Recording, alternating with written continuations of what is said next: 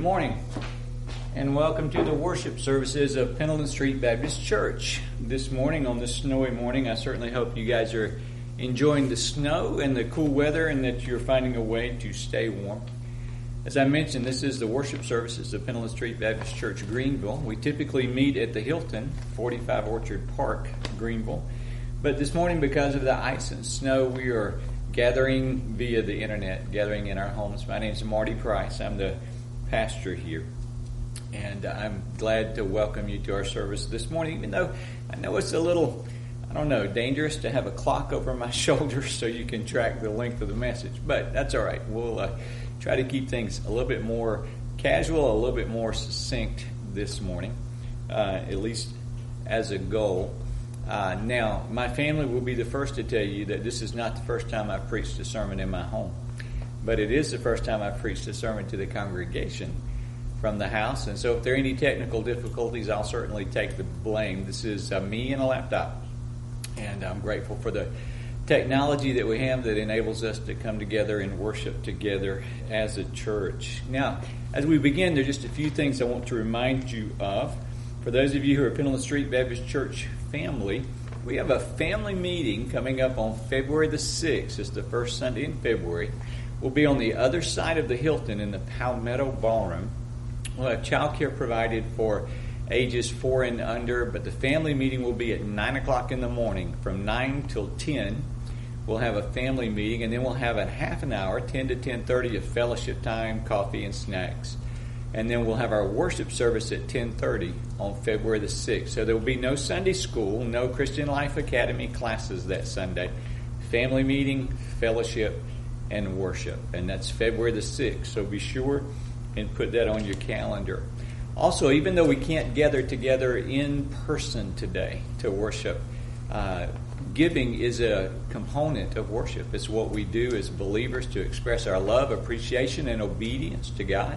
You can give online through the website, and of course you can give throughout the month. You can give next week, but I want to make sure that you are reminded that this is not a Sunday off of obedience. It's not a Sunday off of worship. It's just a different means potentially than you're used to, but we want to be faithful in our worship and every aspect of our worship, which includes our giving. Now this morning, we're going to pick up with the sermon series, or continue the sermon series that we have been studying. It's from the book of Colossians. Paul wrote a letter to the church at Colossae, and we're taking 4 weeks just on the first 2 verses. And where we started with was Paul's introduction. Colossians chapter 1, verse 1. Paul, an apostle of Christ Jesus, according to the will of God. And the first thing that we looked at is, like the apostle Paul, we need to have our life on track. We need to allow God to target our life. We need to follow wherever God leads. We need to be obedient to whatever God calls us to do. We need to increasingly glorify God through this calendar year, 2022, by walking in obedience to Him moving forward. And so I want us to make sure that we are doing that. I want us to make sure that we have settled the direction. And if you haven't, now it's time to pray. It's time to seek God's face. It's time to seek God's will, so that we go where He leads and we withhold nothing. We hold nothing back. And we enjoy the benefits of what it means to have a focus directed life. When we know the yes, then we know all of the no's that accompany it, or that would compete with it. And so we want to know the yes. Paul, an apostle of Christ Jesus, according to the will of God, and our brother Timothy. The second thing we noticed was that we don't travel this journey alone. We always, God allows us to, encourages us to, calls us to, partners with others who are heading in the same direction. We walk together. Paul introduces Timothy in this book. We'll see even this morning some other people that Paul particularly names. He was always inviting people along with him, but he was always also encouraging them, lifting them up, teaching and instructing, and being a partner with them, walking together as they walked in the same way, following God's leading. This morning we're going to take the next phrase of that greeting that is found in the book of Colossians, in the introduction. Paul, an apostle of Christ Jesus, according to the will of God, and Timothy, our brother. Then verse 2, to the saints and faithful brothers in Christ at Colossae. We're going to answer the question, how to increasingly glorify God in the year 2022, and why church matters. Why church matters in that goal, in that process. But before we go any further, let's take a moment to thank God for His blessings upon us, to thank God for, and when you see me looking that way, I'm looking at my beautiful yard. Winter, when there's snowfall on the ground, is when my yard looks the best. And so I'm enjoying the beautiful yard that the Lord has blessed us with in this weather, and we have a lot to be thankful for. So I would invite you to join me now as we worship God in prayer and thanksgiving. Father, we are grateful. We're grateful for your loving kindness that is better than life. We're grateful for the many expressions of your love to us, that you are loved, that you're holy, that you're just, and that you're pure. We're grateful for the expression of your love for us in the incarnation of the Lord Jesus Christ, how Christ loved us and came to be born of a virgin, to live and walk in flesh on this earth, to live sinlessly, to die to pay the penalty for our sins by going to the cross and submitting himself to your wrath against sin.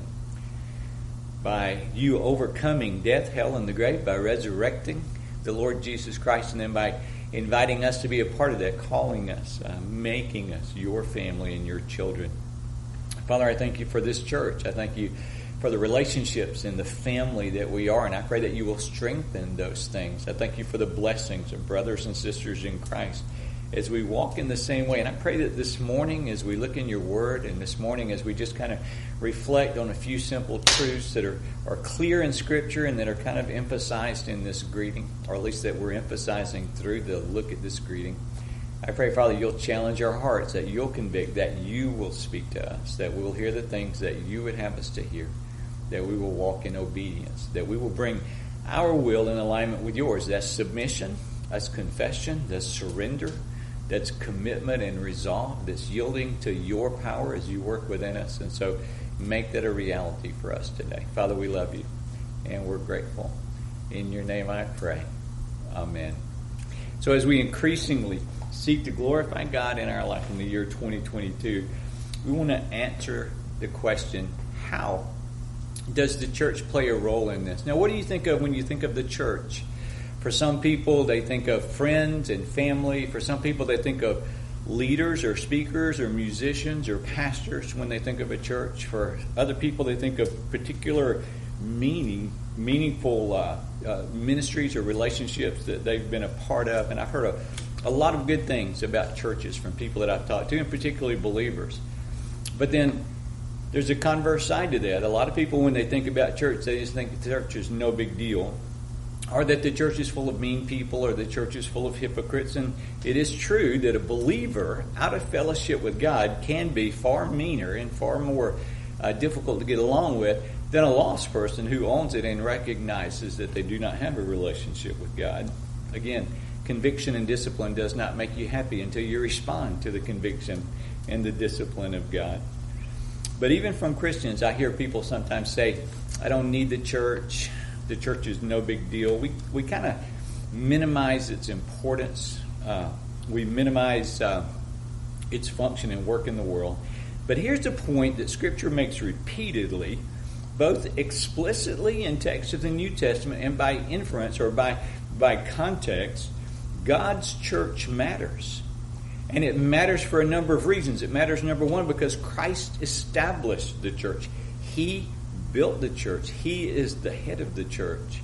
It matters because Christ's commission to believers was given to believers assembled together, was given to the disciples or the apostles, again in Acts chapter 1, and commissioned the church to go and make disciples, to spread the gospel throughout the world. God's church is important to Him, and it should be important to us. God's plan for bringing glory to Himself in the world is through the church.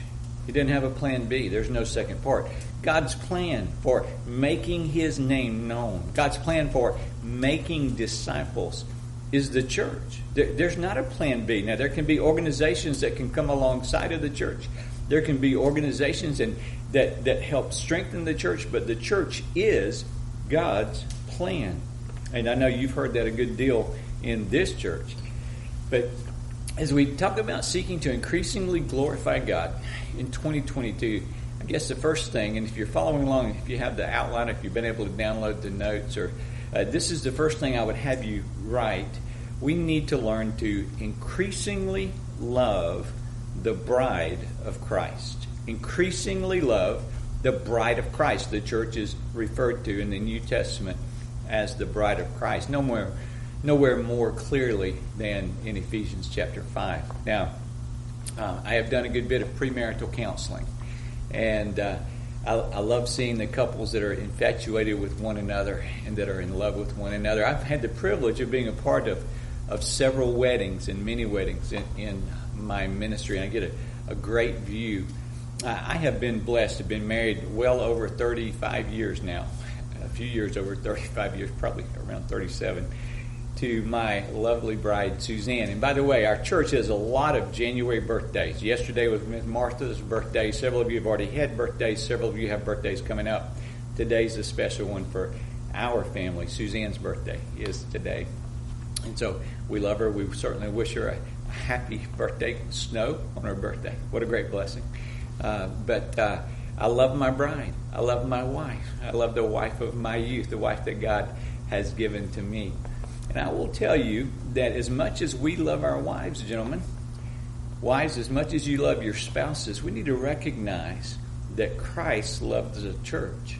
As a matter of fact, He loves the church far more perfectly, far more completely, far more consistently, far more selflessly, far more in every way than you and I could ever have love for the spouse that God has given us here on earth. He is the perfect groom, and the church is His bride. In Ephesians chapter 5, and when I mention that, a lot of people start rolling their eyes and say, oh yeah, this is husbands and wives submit to your husbands, and husbands love your wife. But again, the context of Ephesians chapter 5, he is teaching about husbands and wives, but he's teaching predominantly about Christ and His church. As a matter of fact, in verse 32 of Ephesians chapter 5, he says, this is a mystery, but I'm talking about Christ and His church. But if you go back up to verse 25 of Ephesians 5, Paul writing says, husbands, love your wives as Christ loved the church and gave Himself for her, that He might sanctify her, having cleansed her by the washing of water with the word, so that He might present the church to Himself in splendor, without spot or wrinkle or any such thing, that she might be holy and without blemish.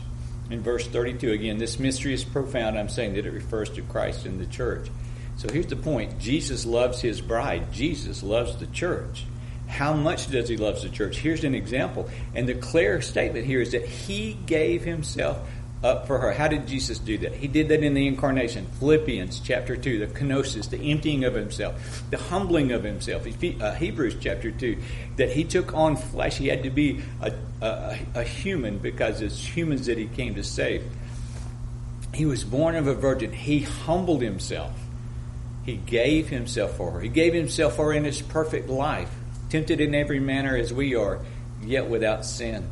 He gave Himself up for her on the cross, His blood shed to pay the penalty for her, for our sins. He gave Himself up for her. We see that again in Gethsemane, where He says, nevertheless, not my will, but Thy will be done, in preparation to go to the cross. We see it again in John 17, in His high priestly prayer, where He's praying and He's talking to God about He had surrendered Himself for the glory of God and for the good of the church, for the good of His people.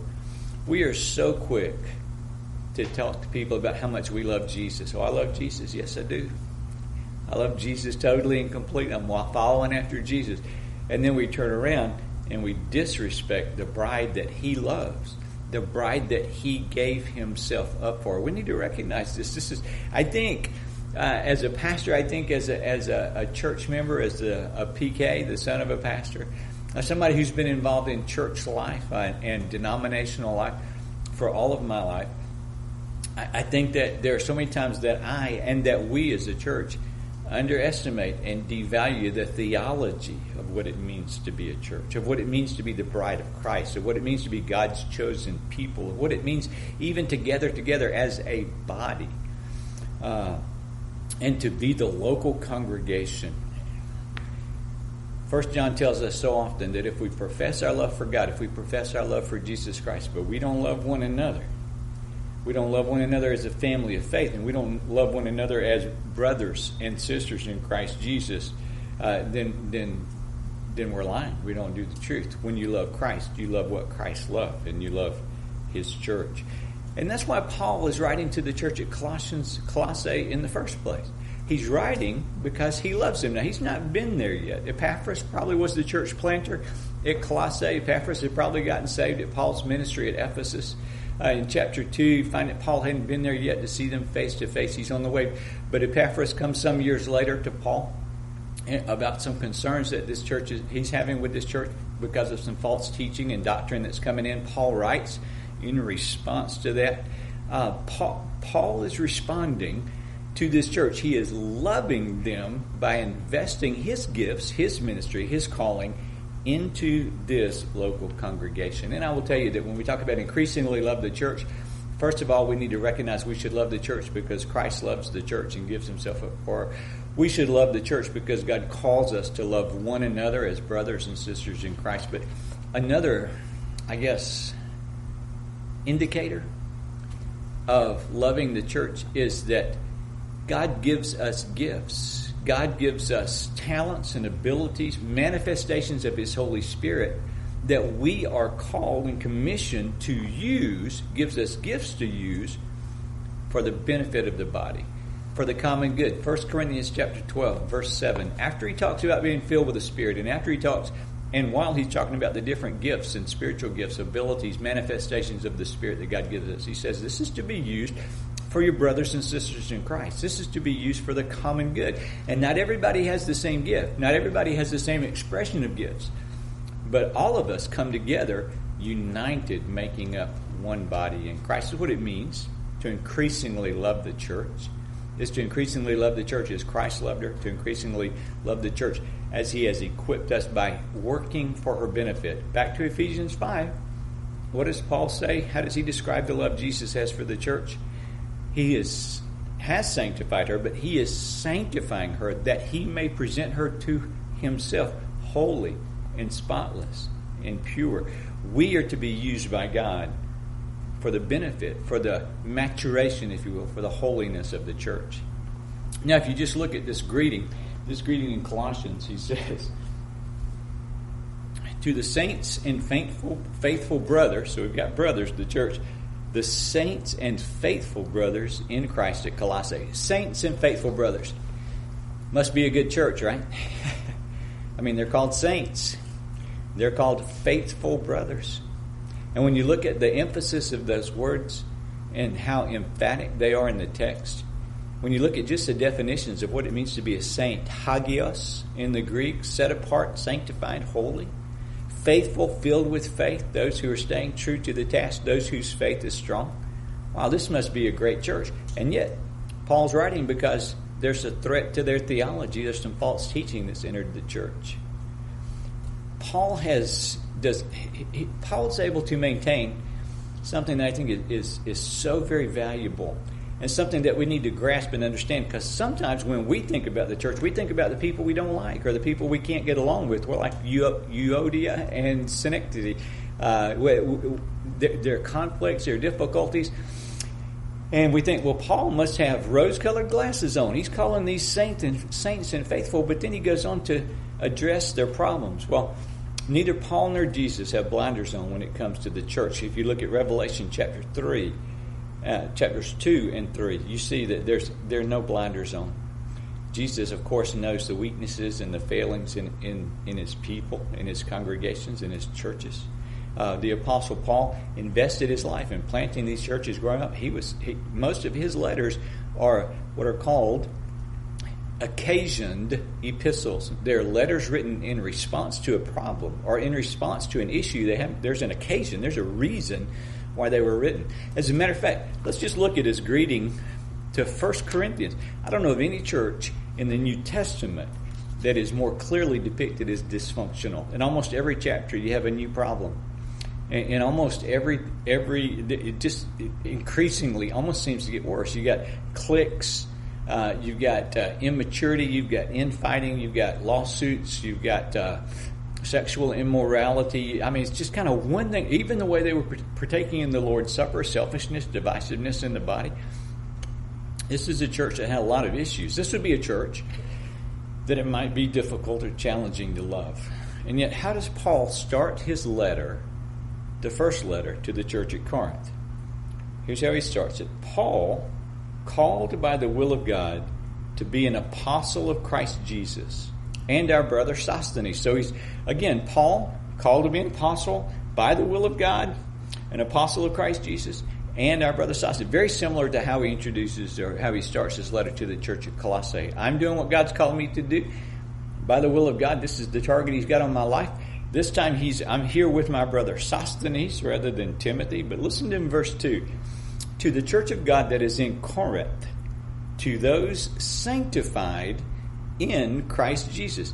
This word sanctified is the same word as holy. It's hagios. This is a participle as opposed to a noun. This is a participle. To those sanctified in Christ Jesus. He's calling them holy in Christ Jesus. But keep going. Called to be saints together with all those who in every place call upon the name of our Lord Jesus Christ. So we are holy. We are sanctified in Christ Jesus, but yet we are called to be saints, called to be holy. By the way, same word, hagios. This is an adjective. We are called to become what we have already become in Christ Jesus. Now, let me just talk you through this if I can. I think this is so important for us.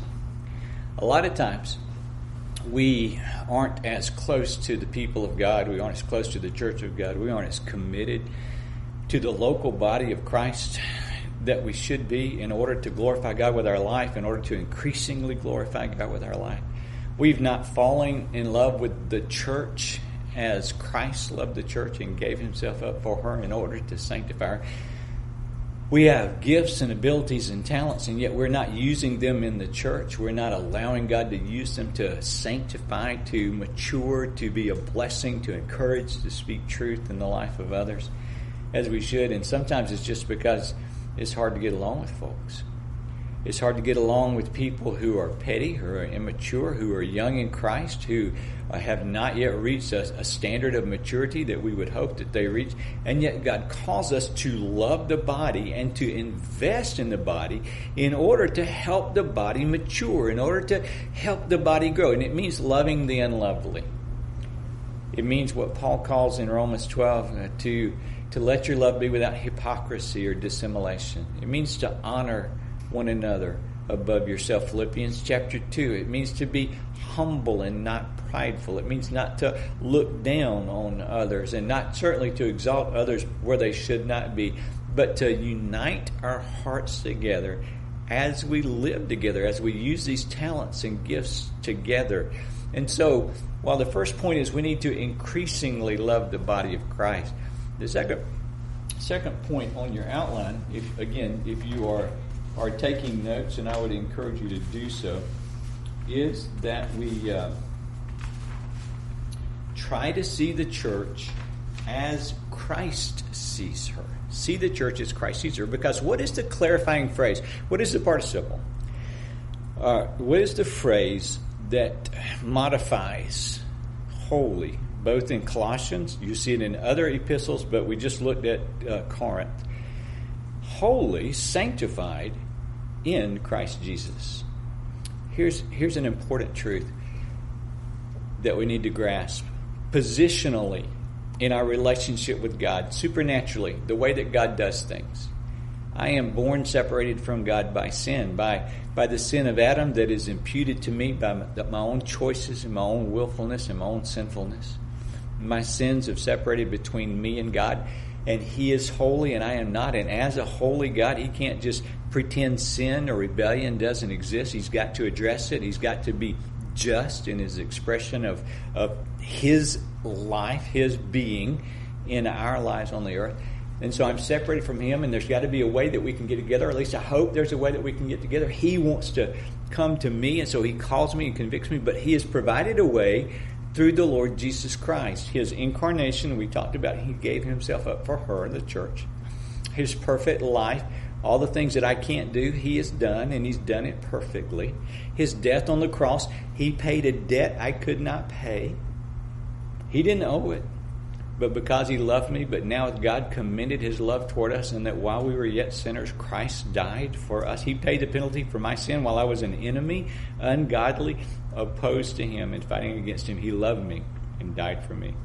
And when he wakes me up by his Holy Spirit and he convicts me of sin and righteousness and judgment, when he calls me to Christ, when he washes me and I respond in repentance and faith, and I yield my life to him, then he makes me new. And the picture here is that I am placed in Christ Jesus. I am placed in Christ Jesus. Now, obviously, God knows everything, and he knows everything perfectly. He knows the deceitfulness of my own heart. He knows myself far better than I could ever know me. I can deceive myself pretty quickly. He knows everything there is to know about me, but in his economy, if you will, when I get saved, God places me into Christ Jesus. And when he looks at me forensically, when he looks at me from the standpoint of holiness and justice, he sees not my righteousness. He sees Christ's righteousness. He doesn't see my unrighteousness because Christ has taken that away at the cross, and that debt has been paid. That penalty has been completed. I have been washed. And now I am robed, Galatians, Paul says, I am robed in the righteousness of Christ. You remember 2 Corinthians chapter 5, the very last passage of Scripture, the last couple of verses in that passage. Paul writes, and he says, "But now hath God made him who knew no sin to be sin." Why? Finish the verse. "So that we might become the righteousness of God in him." As brothers and sisters in Christ, as a local congregation, believers gathered together, we have been placed in Christ, and we are holy in Christ Jesus. And so we need to try to consistently, I know it's going to be hard, but you can do it through the power of the Holy Spirit. You need to try to consistently see the church as Christ sees it. I told you that I've done a number of weddings. I get the best view, frankly, at a wedding. I'm at the front. I got the groom. I've got the bride. I've got the groom standing here, and the groomsmen lined up beside him. There's typically the maid or matron of honor, and the bridesmaids lined up here. And then all of a sudden, the music changes in the service. The doors fling open, and there's the bride. And I love watching the groom's face and seeing how he responds to seeing his bride as she comes in. Typically, traditionally, this doesn't always hold true, but typically the groom has not been permitted to lay eyes on the bride that day. The first time he sees her that day is when she's wearing that $15,000 dress, or she's all dressed up, she's all made up, her hair is all done up. She has been preparing for this day, and she's preparing all day for this time of day, for this event. And all of a sudden the groom sees her, and he sees her for the first time, just like that.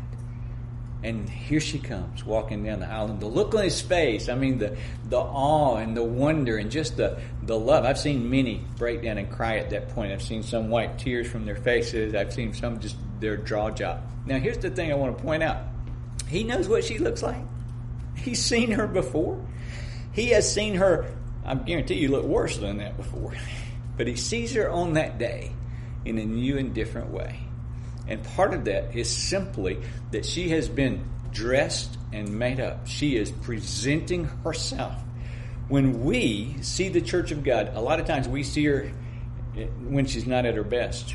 We see her when she's grumpy, when she's immature. We see her when she's not at her best.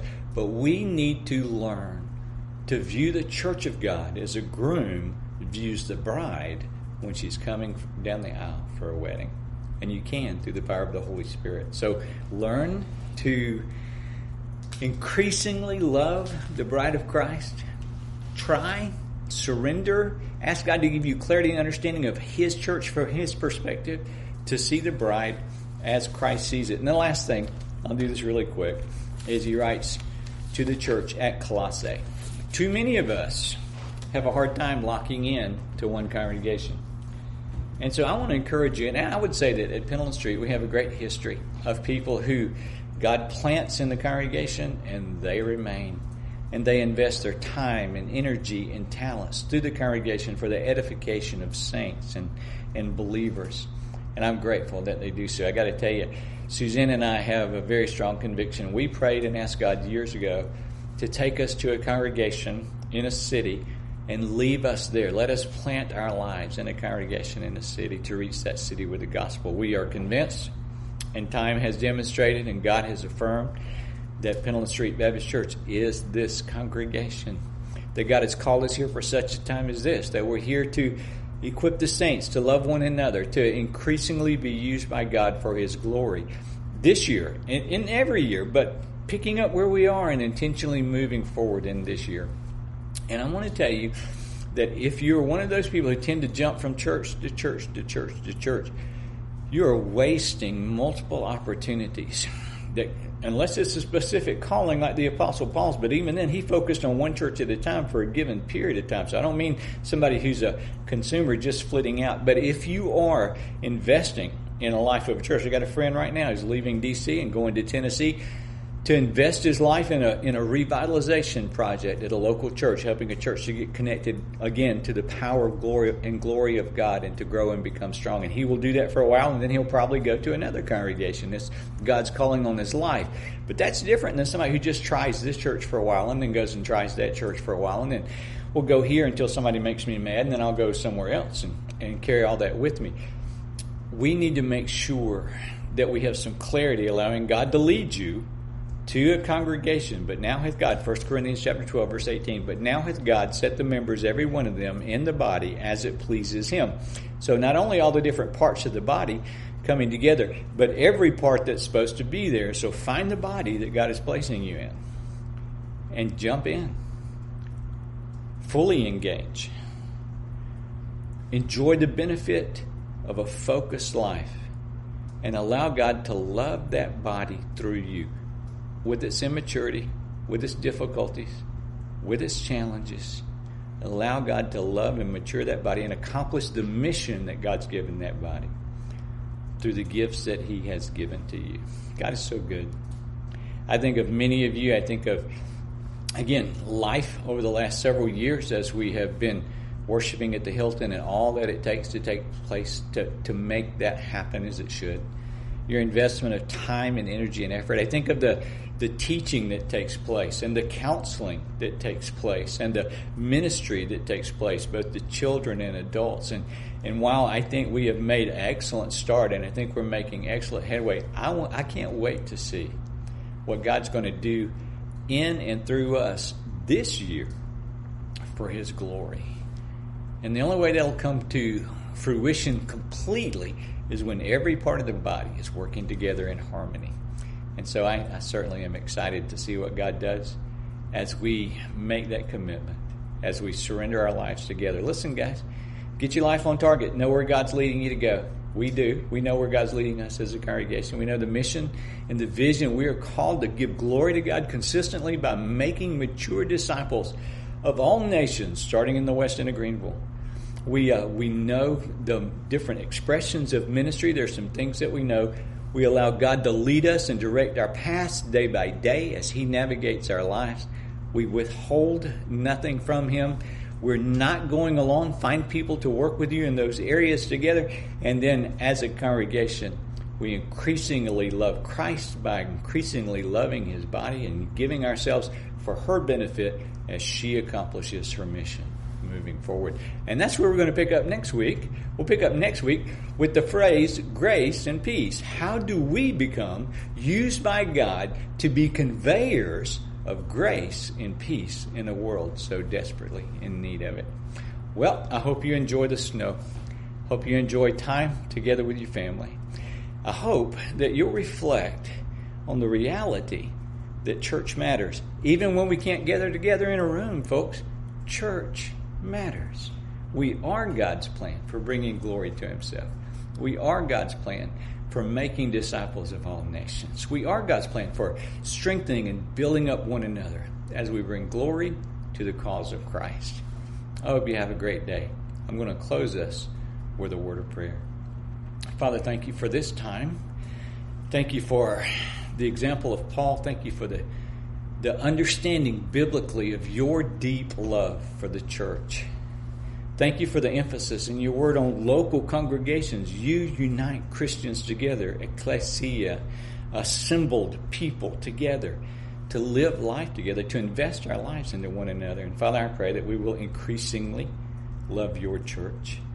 I pray, Father, that we will also pursue whatever is necessary so that we might see the church as you see it. It's so easy to see the foibles, the mistakes, the errors, the immaturity, the wrinkles and warts, if you will, of your bride.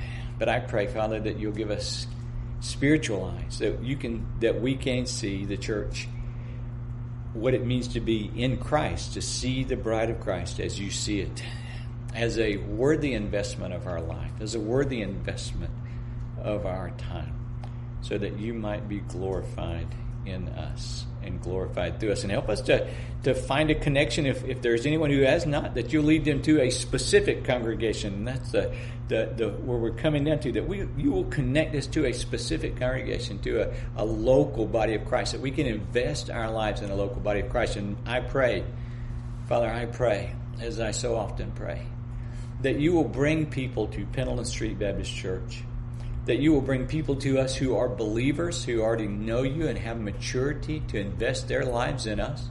But also, Father, that you will bring people to us and bring us to people who don't know you, who we can share the glorious good news of the gospel, who we can see you save them and transform them and make them you, and then join them to this body.